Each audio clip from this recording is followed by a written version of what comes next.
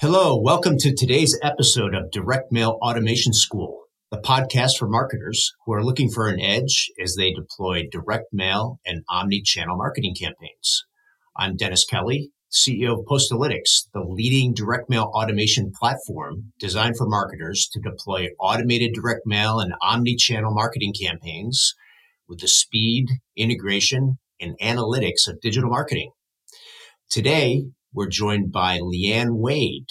Lianne and I have known each other for a long time. She's a Senior Director of Client Service at Merge Boston, specializing in integrated marketing. She's a highly skilled marketer, and she deploys omni-channel marketing strategies across lots of different channels, including direct mail, to drive successful campaigns. Lianne's expertise extends to customer insights, data analytics, omni-channel marketing, and measurable ROI-based strategies. She's a respected industry contributor, having published her work in prominent blogs and publications such as Target Marketing, Direct Marketing, Chief Marketer, Marketing Sherpa, and Mad Marketer. Lianne has also been featured as a speaker on the ALS Ice Bucket Challenge, which we all remember, and recognized as an accomplished author and thought leader in the marketing field. Welcome, Lianne. So psyched to have you on today. And Thanks, we're excited to dig in on Direct Mail Automation School. Excellent. Thanks for having me. Sure. Before we get into kind of the deep marketing questions, we love to start out by hearing your story. How did you become the marketer that you are today? Tell us about your career path and how you ended up at Merge Boston. Sure.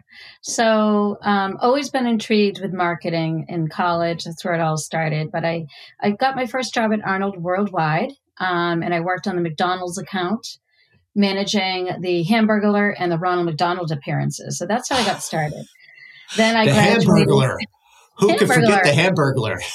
You would not believe how much the Ronald McDonald makes at those magic shows. So anyway, that was a great experience from a marketing perspective, really exposed to a lot of great marketing programs, et cetera. And I worked on other accounts there too, John Hancock Insurance, Nabisco Brands, a host of brands across different industries. And then I worked at a small agency for a few years and helped build that agency. It was the hottest New England agency for 1 year. So that we had some success there, which was terrific.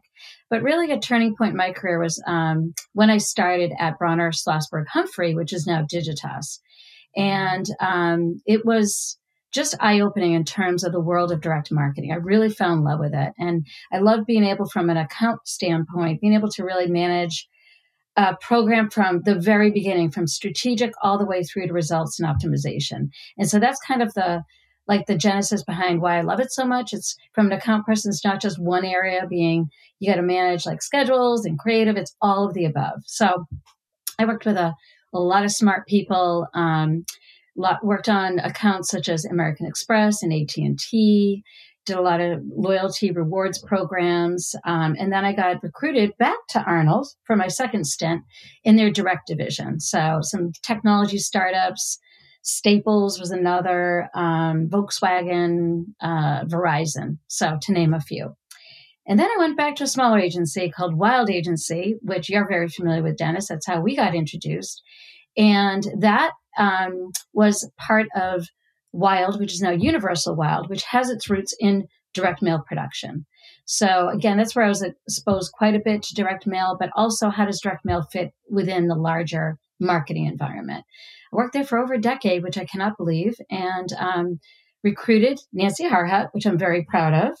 And she really helped, and our whole agency really embraced the idea of leveraging human behavior triggers to help motivate response within marketing.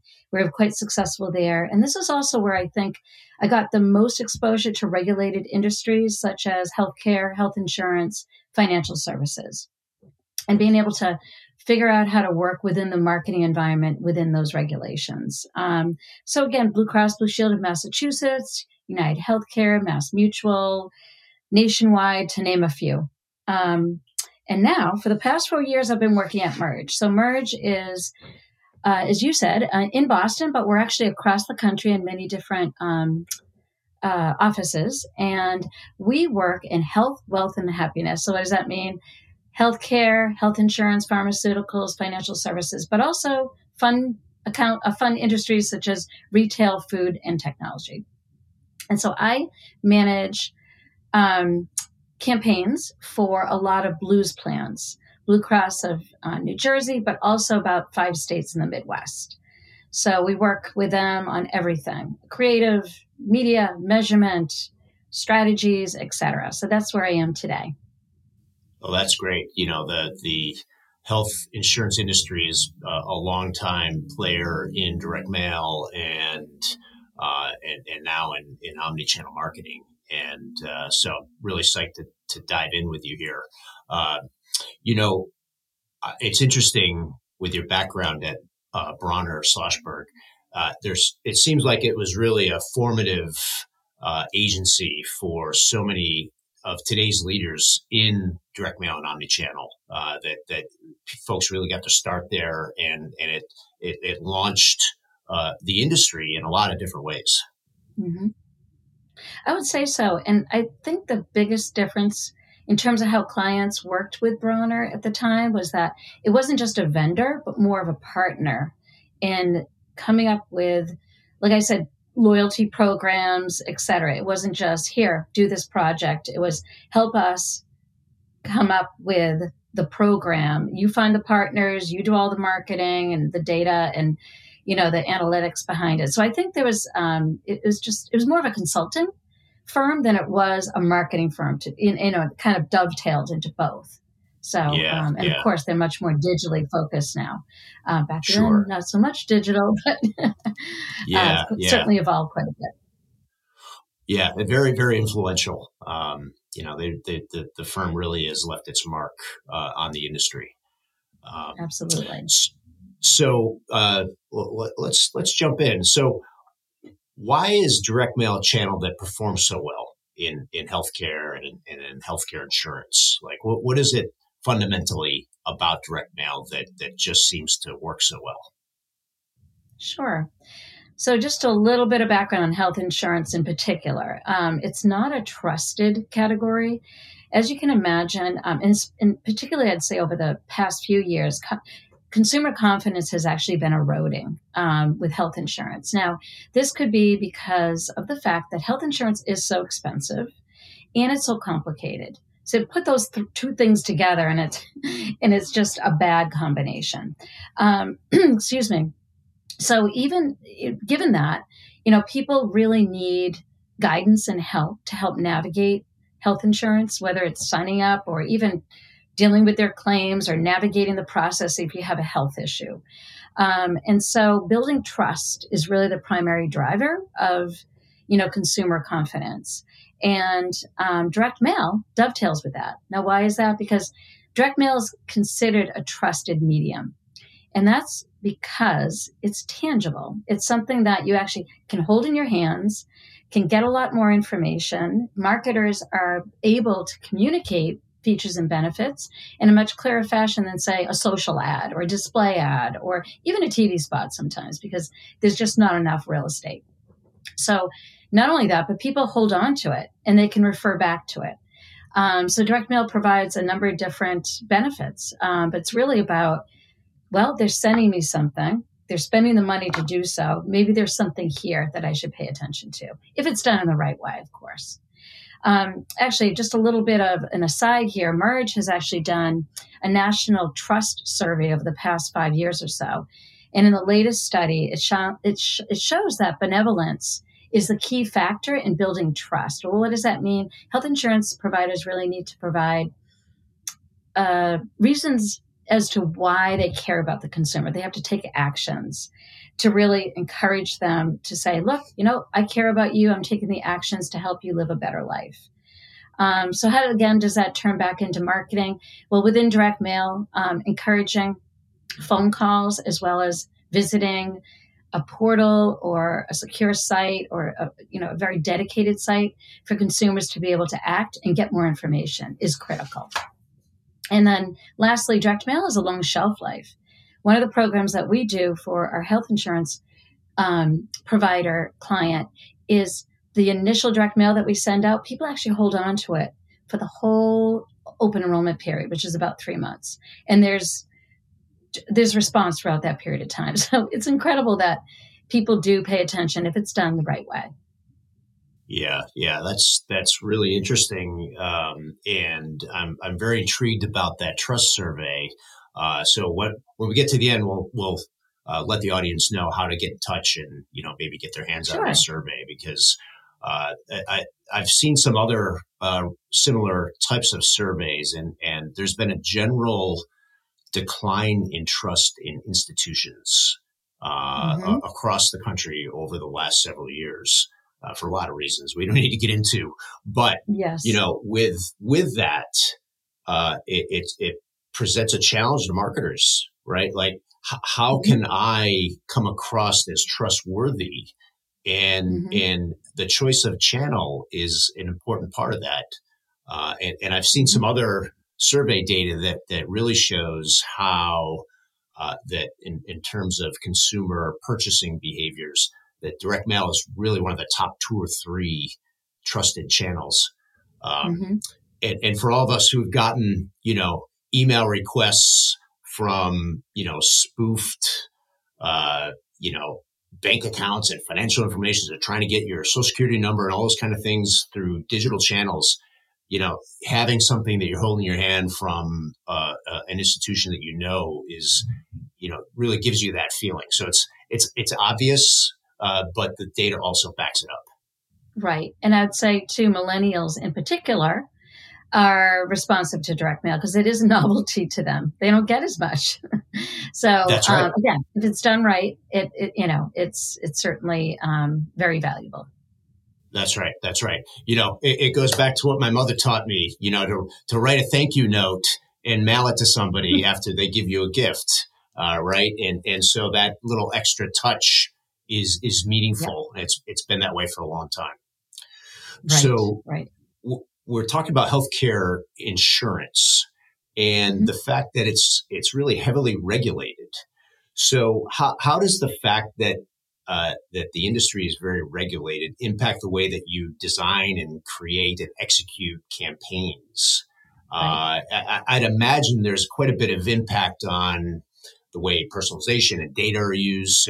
So give us, an overview, a sense of how regulation structures the way you work with these campaigns. Sure.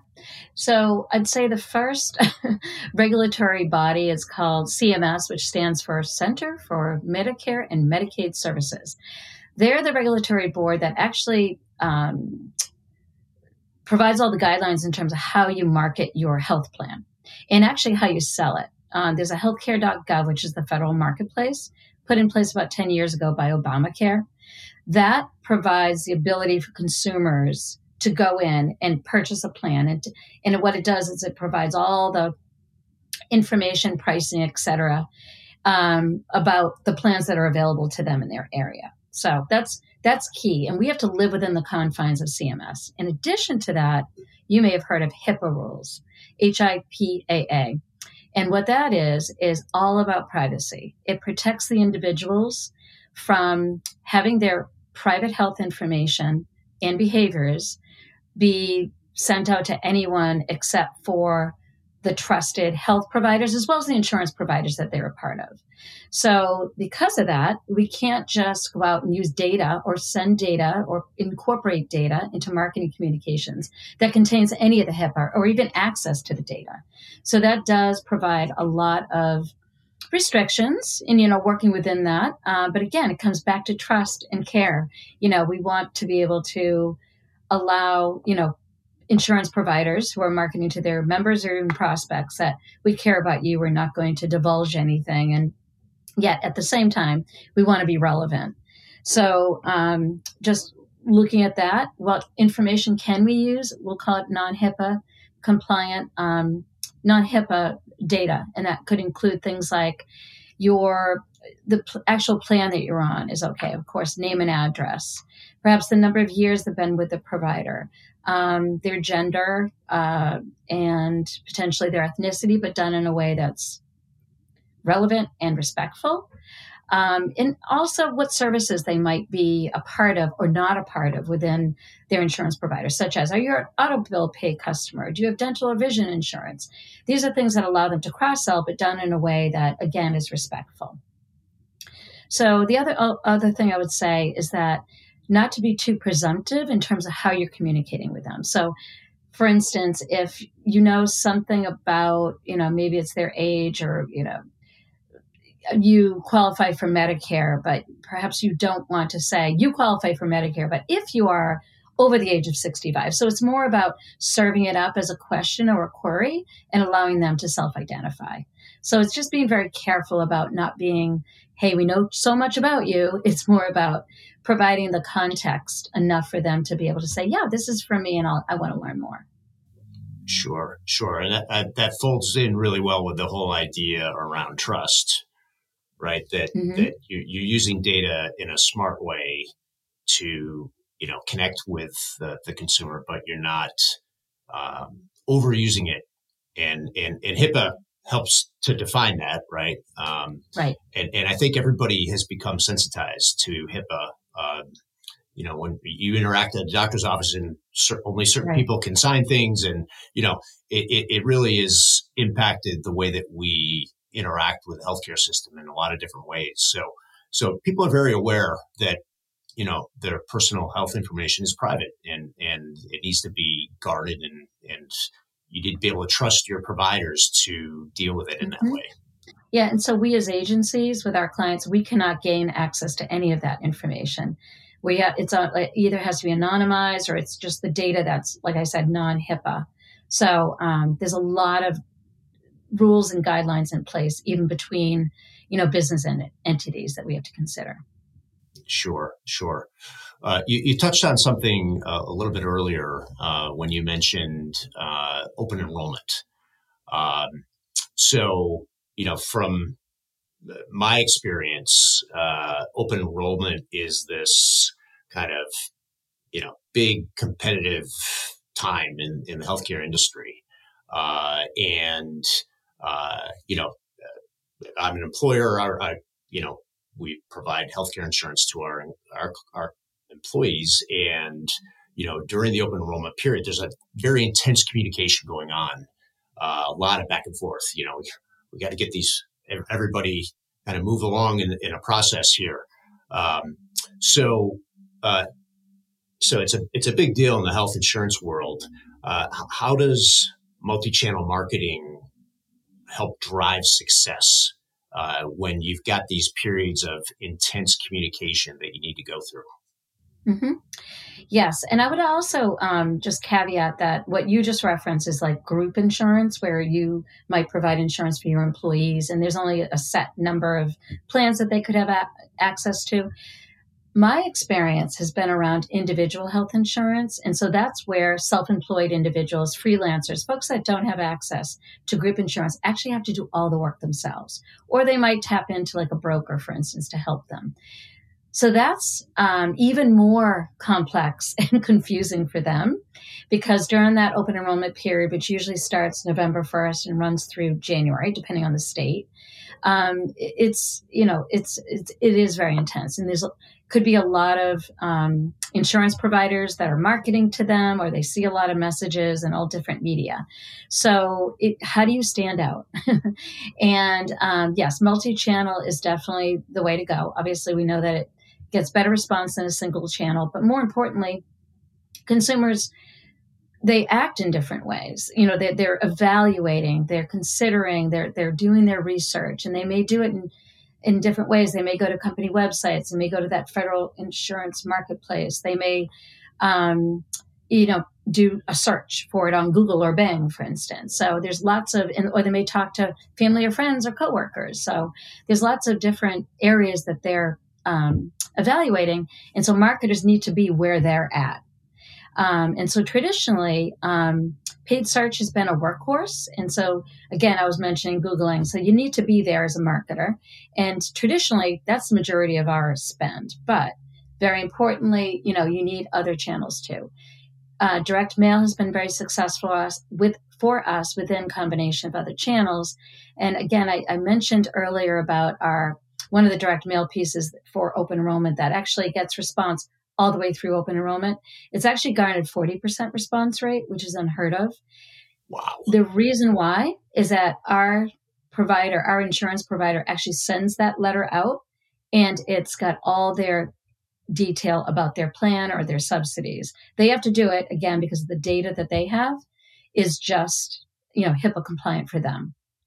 But we also do direct mail that's at the outset of open enrollment, as well as during that, I'll call it the urgency phase, which is right before the end of the year when most people respond. And so combination of those direct mail pieces, along with paid social, paid search, display, email, which is also very important in combination, because direct mail and email are the channels where we can personalize the most.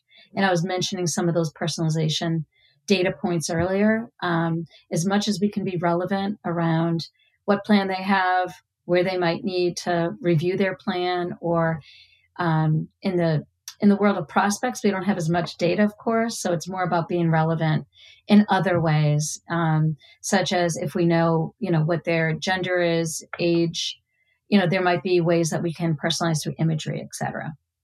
But I would say that what's very important from a marketing standpoint within all those channels is to educate them. Let them know what dates to be concerned about. Let them know when they're bumping up against deadlines, because people do procrastinate. They wait until the last minute. So there's a whole phase of communications that we design during that open enrollment period. And like I mentioned, direct mail is critical during key parts, having that always on type of messaging with paid search, paid social, email, and aligning all the communications based on segmentation and personalization. I would say those are the things that I can think of in terms of how multi-channel works. And I would just say one other thing, because we do analysis all throughout, we're always optimizing. We're changing up cadence of communications.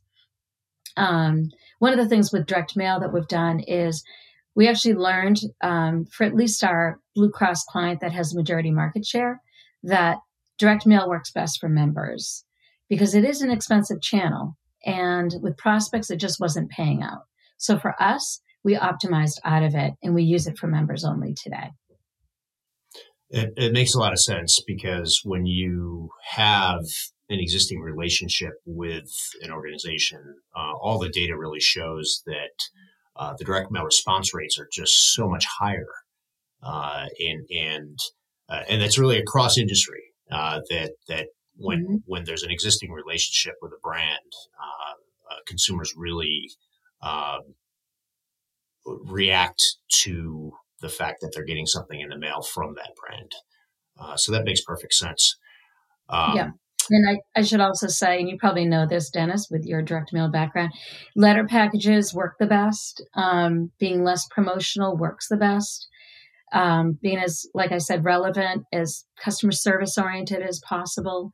And people, for the most part, for members, they want to call. That's their main, communications response channel. So, because that personal touch is so important, and that guidance, as I mentioned earlier.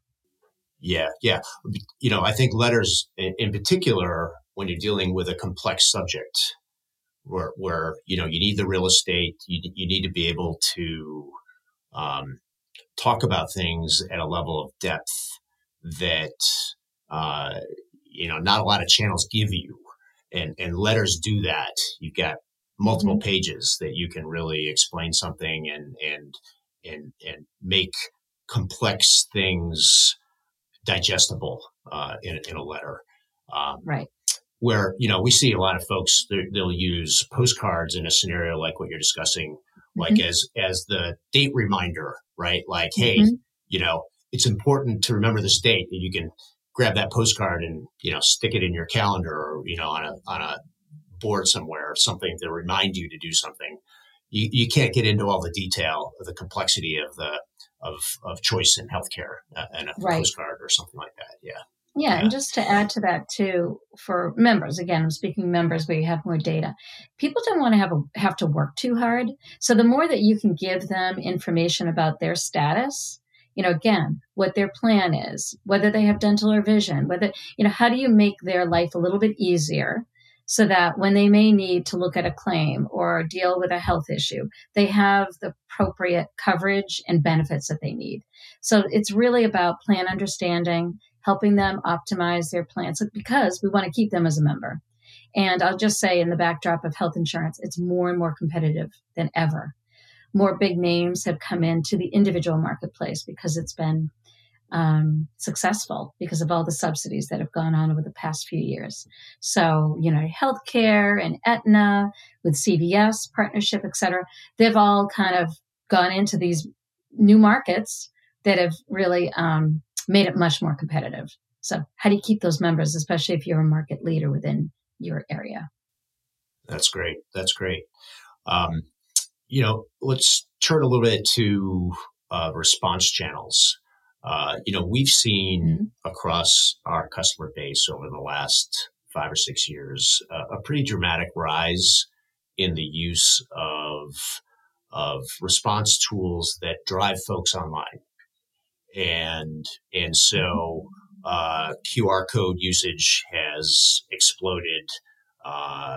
Personalized URLs, vanity URLs, and all of which are driving people to landing pages that folks interact with and fill out forms and continue on in a process.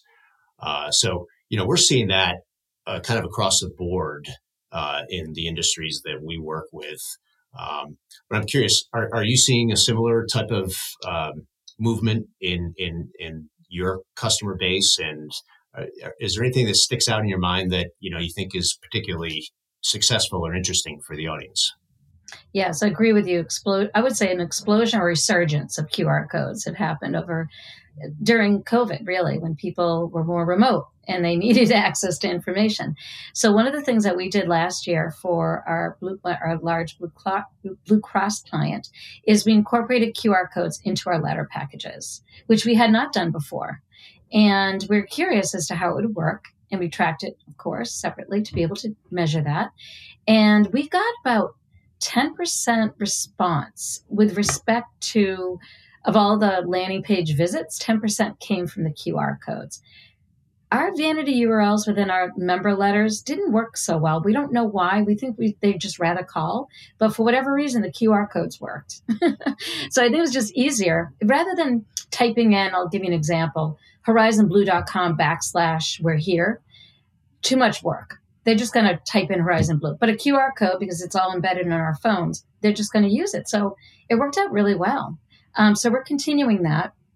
And I would also say, just with QR codes, use them appropriately. Like, I wouldn't put it on a billboard or anything. And, as long as it's in the right context, and taking them to a good experience, a mobile experience, because that's probably, for the most part, they're using their phone. So it's a mobile environment.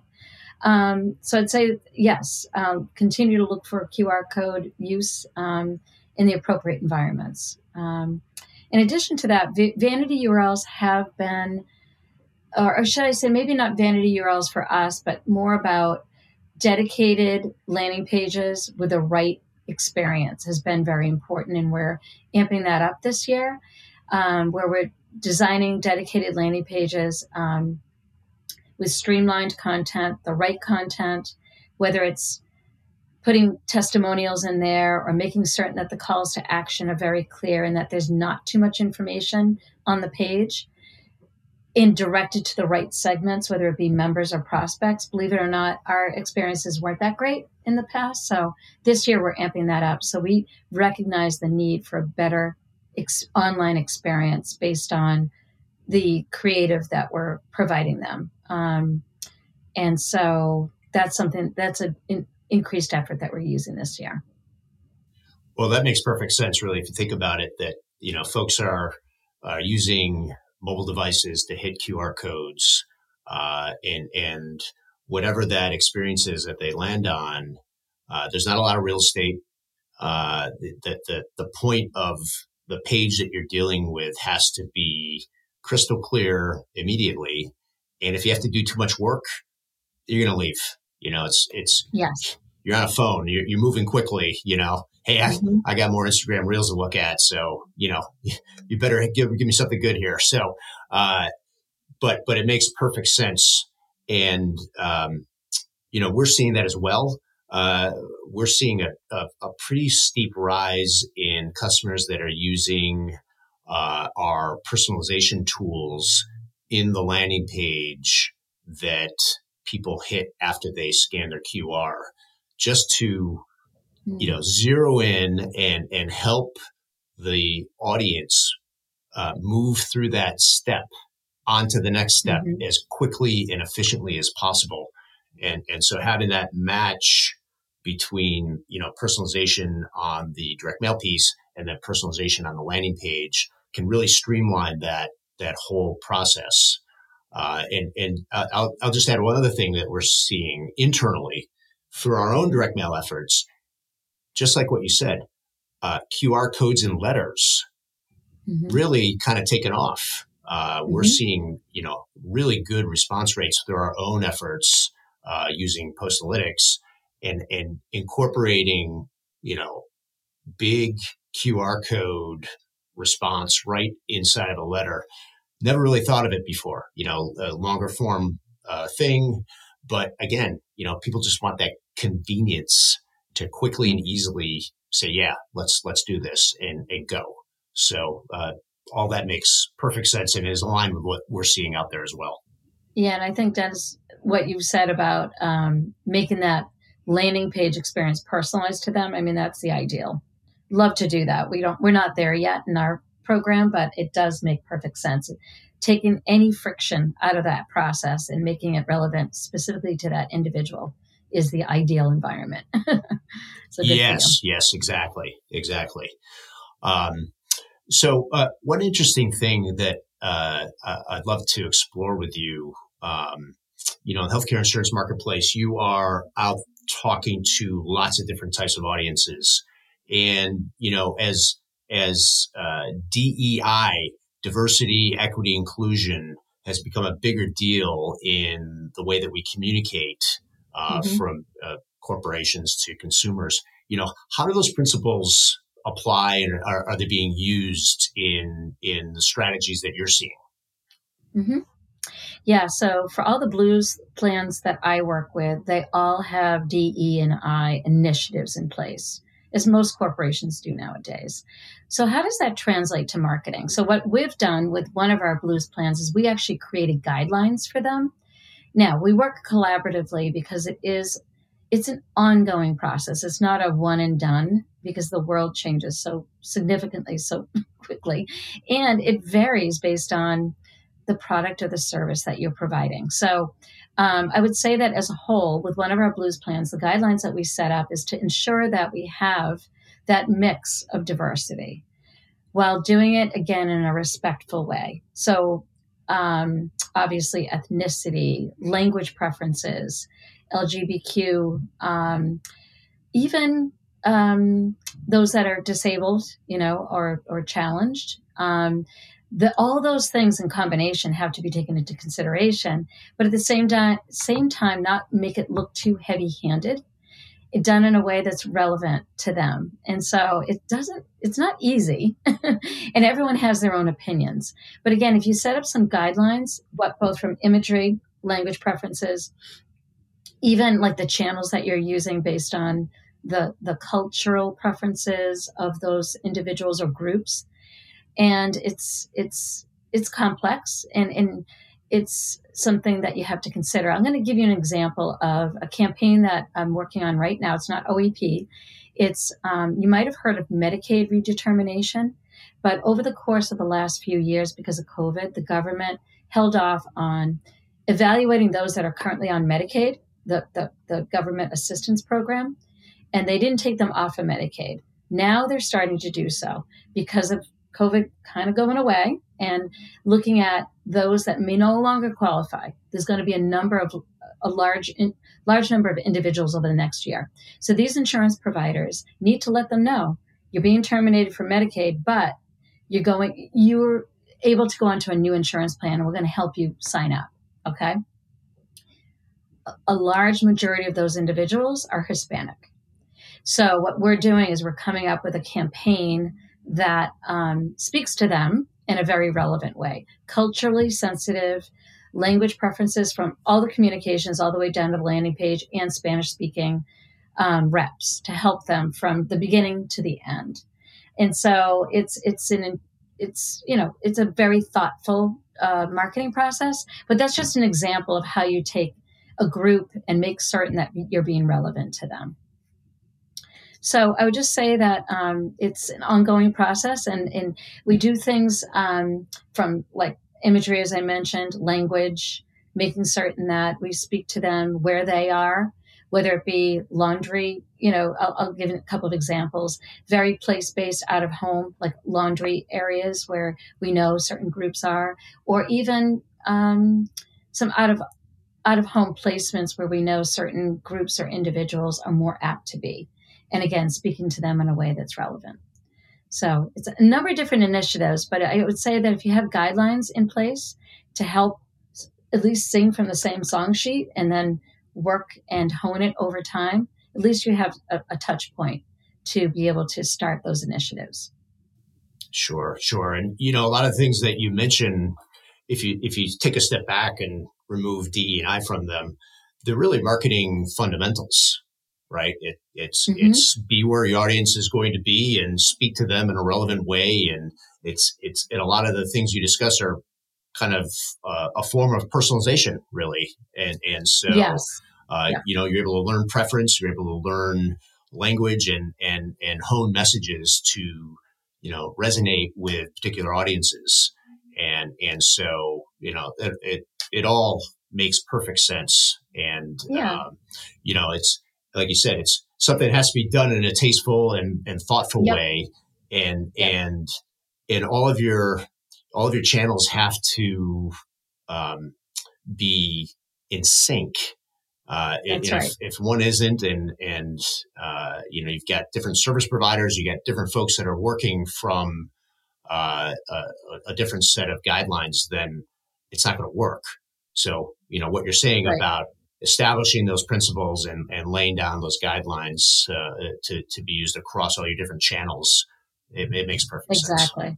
And using and tapping into resources as you might need, whether it be multicultural agencies or individuals or group or firms, I should say, that can work in the different cultures and languages. Like we're even doing some Polish, Mandarin language communication. So you really need to kind of make certain you're doing it correctly. You can't make mistakes. It's really going to hurt you. And also just one last example from a direct mail perspective that we did last year for OEP is that we have flags in our data as to whether someone might be African American or Hispanic or Caucasian. And so and again, it's just a nod, but we would do imagery that's personalized based on those individuals. So at least some relevancy is noted here. Even if you can't maybe go all the way in with language preferences, you can at least provide some relevancy from an image standpoint. Sure. Yeah. And with all of the capability to, use variable data print and, the more modern tech-based approach to direct mail, you can streamline your production efforts and use software to, drive a lot of that personalized imagery for the same, essentially the same creative, right? But across different audiences with images that are defined to speak to them directly. That's right. With that variable data print was definitely used in that instance. Sure. Well, great. Lianne, this has been really interesting. The dynamics that you work with in health insurance are unique to the extent that they're I think a little bit more intense than a lot of other industries that are out there. And in terms of the audience that we speak to, I think some of the ways that you approach this are, have to be honed more deeply and more carefully because of the regulated nature of the industry and all the different dynamics that we just talked about. So I really thought this was great. Really appreciate you coming on and speaking to the audience today. If anyone in the audience wants to get in touch, if anyone's interested in that trust survey that Merge has developed, or any of the other content that you can provide, how would folks best get in touch with you and interact with Merge? Sure. So Merge is mergeworld.com. That's the website. And they could reach out to me directly if they're interested in the trust survey. It's lwade@mergeworld.com. Or you can find me on LinkedIn. So if that's easier, Lianne Wade. So yeah, I'd be happy to share any other information that they might want. And yes, that trust survey is certainly something I could share. That's great. And we'll include all of that information in the show notes for folks as well. So again, Lianne, thank you so much. This was really fun. I'm glad that we're able to spend this time together, and really appreciate your expertise and all the knowledge that you're able to share today. All right, Dennis, it was fun. Nice talking to you.